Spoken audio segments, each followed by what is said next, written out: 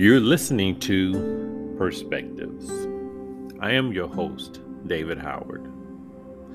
Thank you for joining me, as my desire is that each podcast speaks to your heart while answering your prayers in the most remarkable way. While we may not openly admit, many of us have prayed asking the Lord to save us, not from others, but from ourselves. Unsure what awaits us or what to do, knowing that we are powerless to save ourselves. No matter how many promises, no matter the desperation of our resolve, we find ourselves helpless of escaping the very thing or things that await us. How great our Savior must be. We often discover that no matter how insurmountable the hindrance, the weight or the obstacle may be, it has less to do with life's outward influences, but the uneasiness, the ongoing press upon us as we wrestle within the depths of our hearts, constantly hidden behind the pleasurable faces that we adorn each day. As my sister would often quote and tease, "You're in the jam now." I read a quote that suggests the difference, while similar in context, between a trial and temptation. Temptation is to do this pleasant thing, and do not let yourself be hindered by the fact that it is wrong. Whereas a trial says, do this good and noble thing, and do not let yourself be hindered by the fact that it may often be painful. As a young Christian, I believed that I was both untouchable and invincible, not in an arrogant way, but because that is how I understood what was preached to me and the power of God's ability to deliver me from whatever it is I faced. I believed that whatever I faced, I could just as easily back away from praying, "Lord, just this once, just one more time." It was not that the word had now become void or the power thereof had departed, but my still limited understanding of how the power of God's word works in and through his people. I was not fully prepared to fight against what awaited me. How often have I prayed, "Lord, it's me," but for the same thing?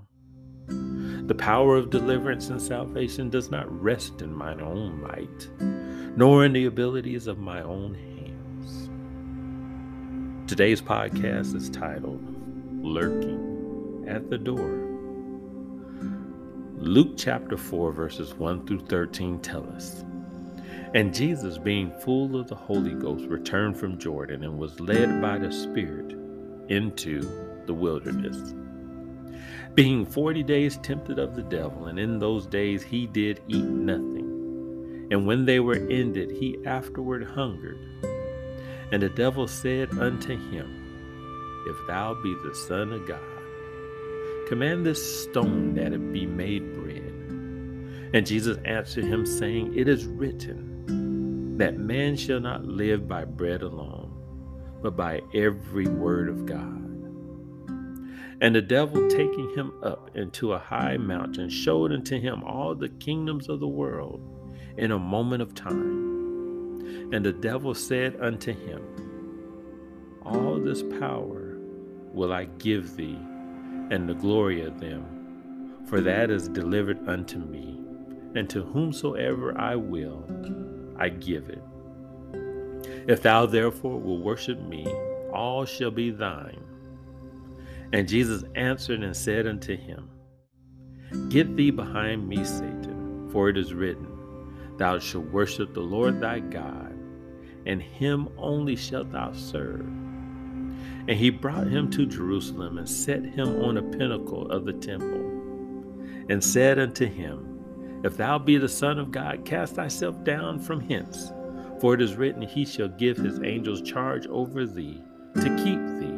And in their hands they shall bear thee up, lest at any time thou should dash thy foot against a stone. And Jesus answered and said unto him, It is said, Thou shalt not tempt the Lord thy God. And when the devil had ended all the temptation, he departed him for a season. Just for a season. There are so many things that dwell at the doorstep of our lives. The press of desires to impress, accomplish, and achieve, and the forever presence of a past we are unable to free ourselves from. One that is more like a millstone about our neck rather than an aiding reminder of what God has delivered and brought us from. One of those things that lurks constantly at the door is temptation. And while it is not specifically sin, it is a close relation because it serves as sin's incubator, its conception. Scripture asks in Proverbs 6, verses 27 and 28, can a man take fire in his bosom and his clothes not be burned? Can one go upon the hot coals and his feet not be burned? The answer is a very definitive no. None of us are beyond tempting, and we all have been in some form or fashion. If there are those that would say they have not, then I would refer to Hebrews chapter 4, verses 15 and 16. For we have not a high priest which cannot be touched with the feeling of our infirmities, but was at all points tempted like as we are, yet without sin. Let us therefore come boldly unto the throne of grace, that we may obtain mercy and find grace to help in time of need. Jesus was tempted in all manner in every way, and yet God provides a way of escape for us, a way to circumvent the very thing that will cause us irreparable harm. And for so many, leave them no way of escape because of its permanence in our lives, its persistence to hound us day after day after day. The gulf is great, and God seems so far away, and the agony of our yearning seems to go unheard. Temptation realized and acted upon can cause the greatest suffering, every means of despair, and a falling away from that we desperately need the most. Temptation does not immediately lead to destruction, but the invitation, the welcoming it in slowly does.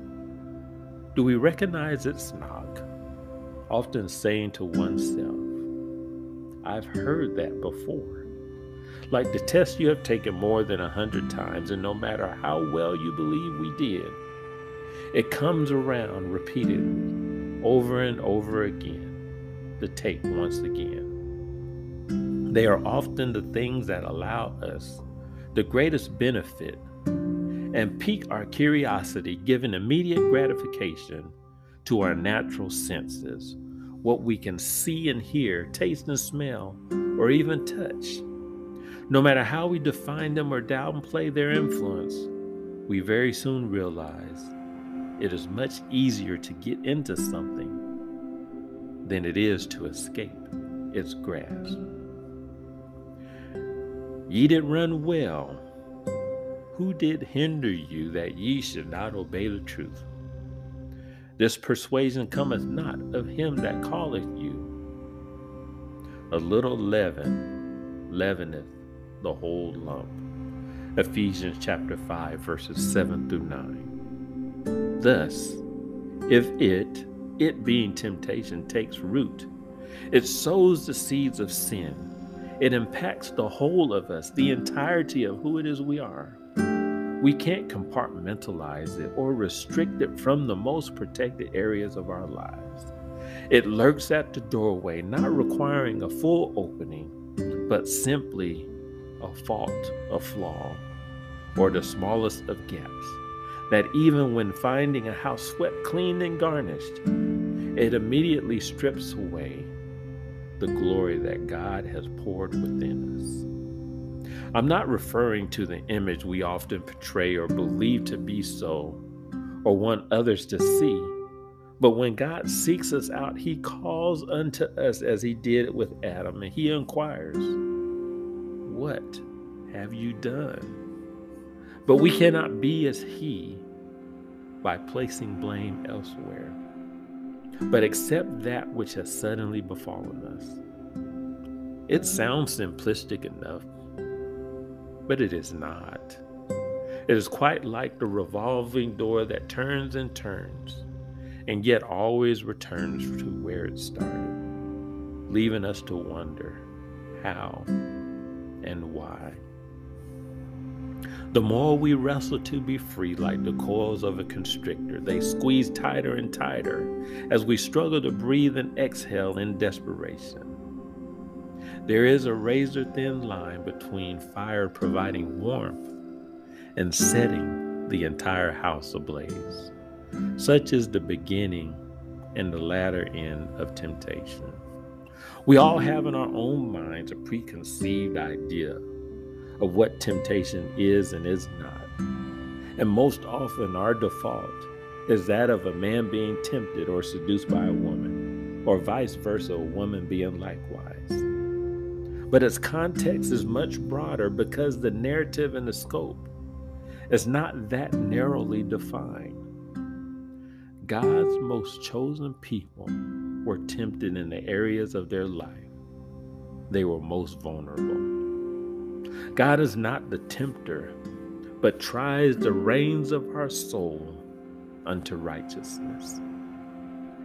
James 1 begins by telling us in verses 2 through 4 and verse 12, "My brethren, count it all joy when ye fall into divers temptation, knowing this, that the trying of your faith worketh patience. But let patience have her perfect work, that ye may be perfect and entire, wanting nothing. Blessed is the man that endureth temptation, for when he is tried, he shall receive the crown of life, which the Lord hath promised to them that love him." And the latter verses are 13 and 17, which tell us, "Let no man say when he is tempted, I am tempted of God.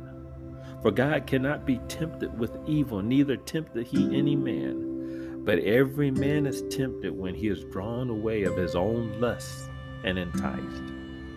Then when the lust hath conceived, it bringeth forth sin. And sin, when it is finished, bringeth forth death. Do not err, my beloved brethren. Every good gift and every perfect gift is from above, and cometh down from the Father of lights, with whom is no variableness, neither shadow of turning. Therefore we should not feel alone in our endeavor, our desire to walk uprightly before God, knowing that he alone is able to deliver us from temptation and the consequences of sin. As Jesus said, teaching his disciples to pray, and lead us not into temptation, but deliver us from evil. Matthew chapter 6 and verse 13. We cannot deliver ourselves. It took a blameless sacrifice to do that. One without blemish that came into the world, seeking not his own, but meeting the needs of all who cry out, saying, "Jesus, have mercy on me." May we not live in fear of the things that tempt us, but rather understand in them all God has provided a way of escape. We may have to fight, we may have to wrestle, but it is as the scripture suggests, but for a season.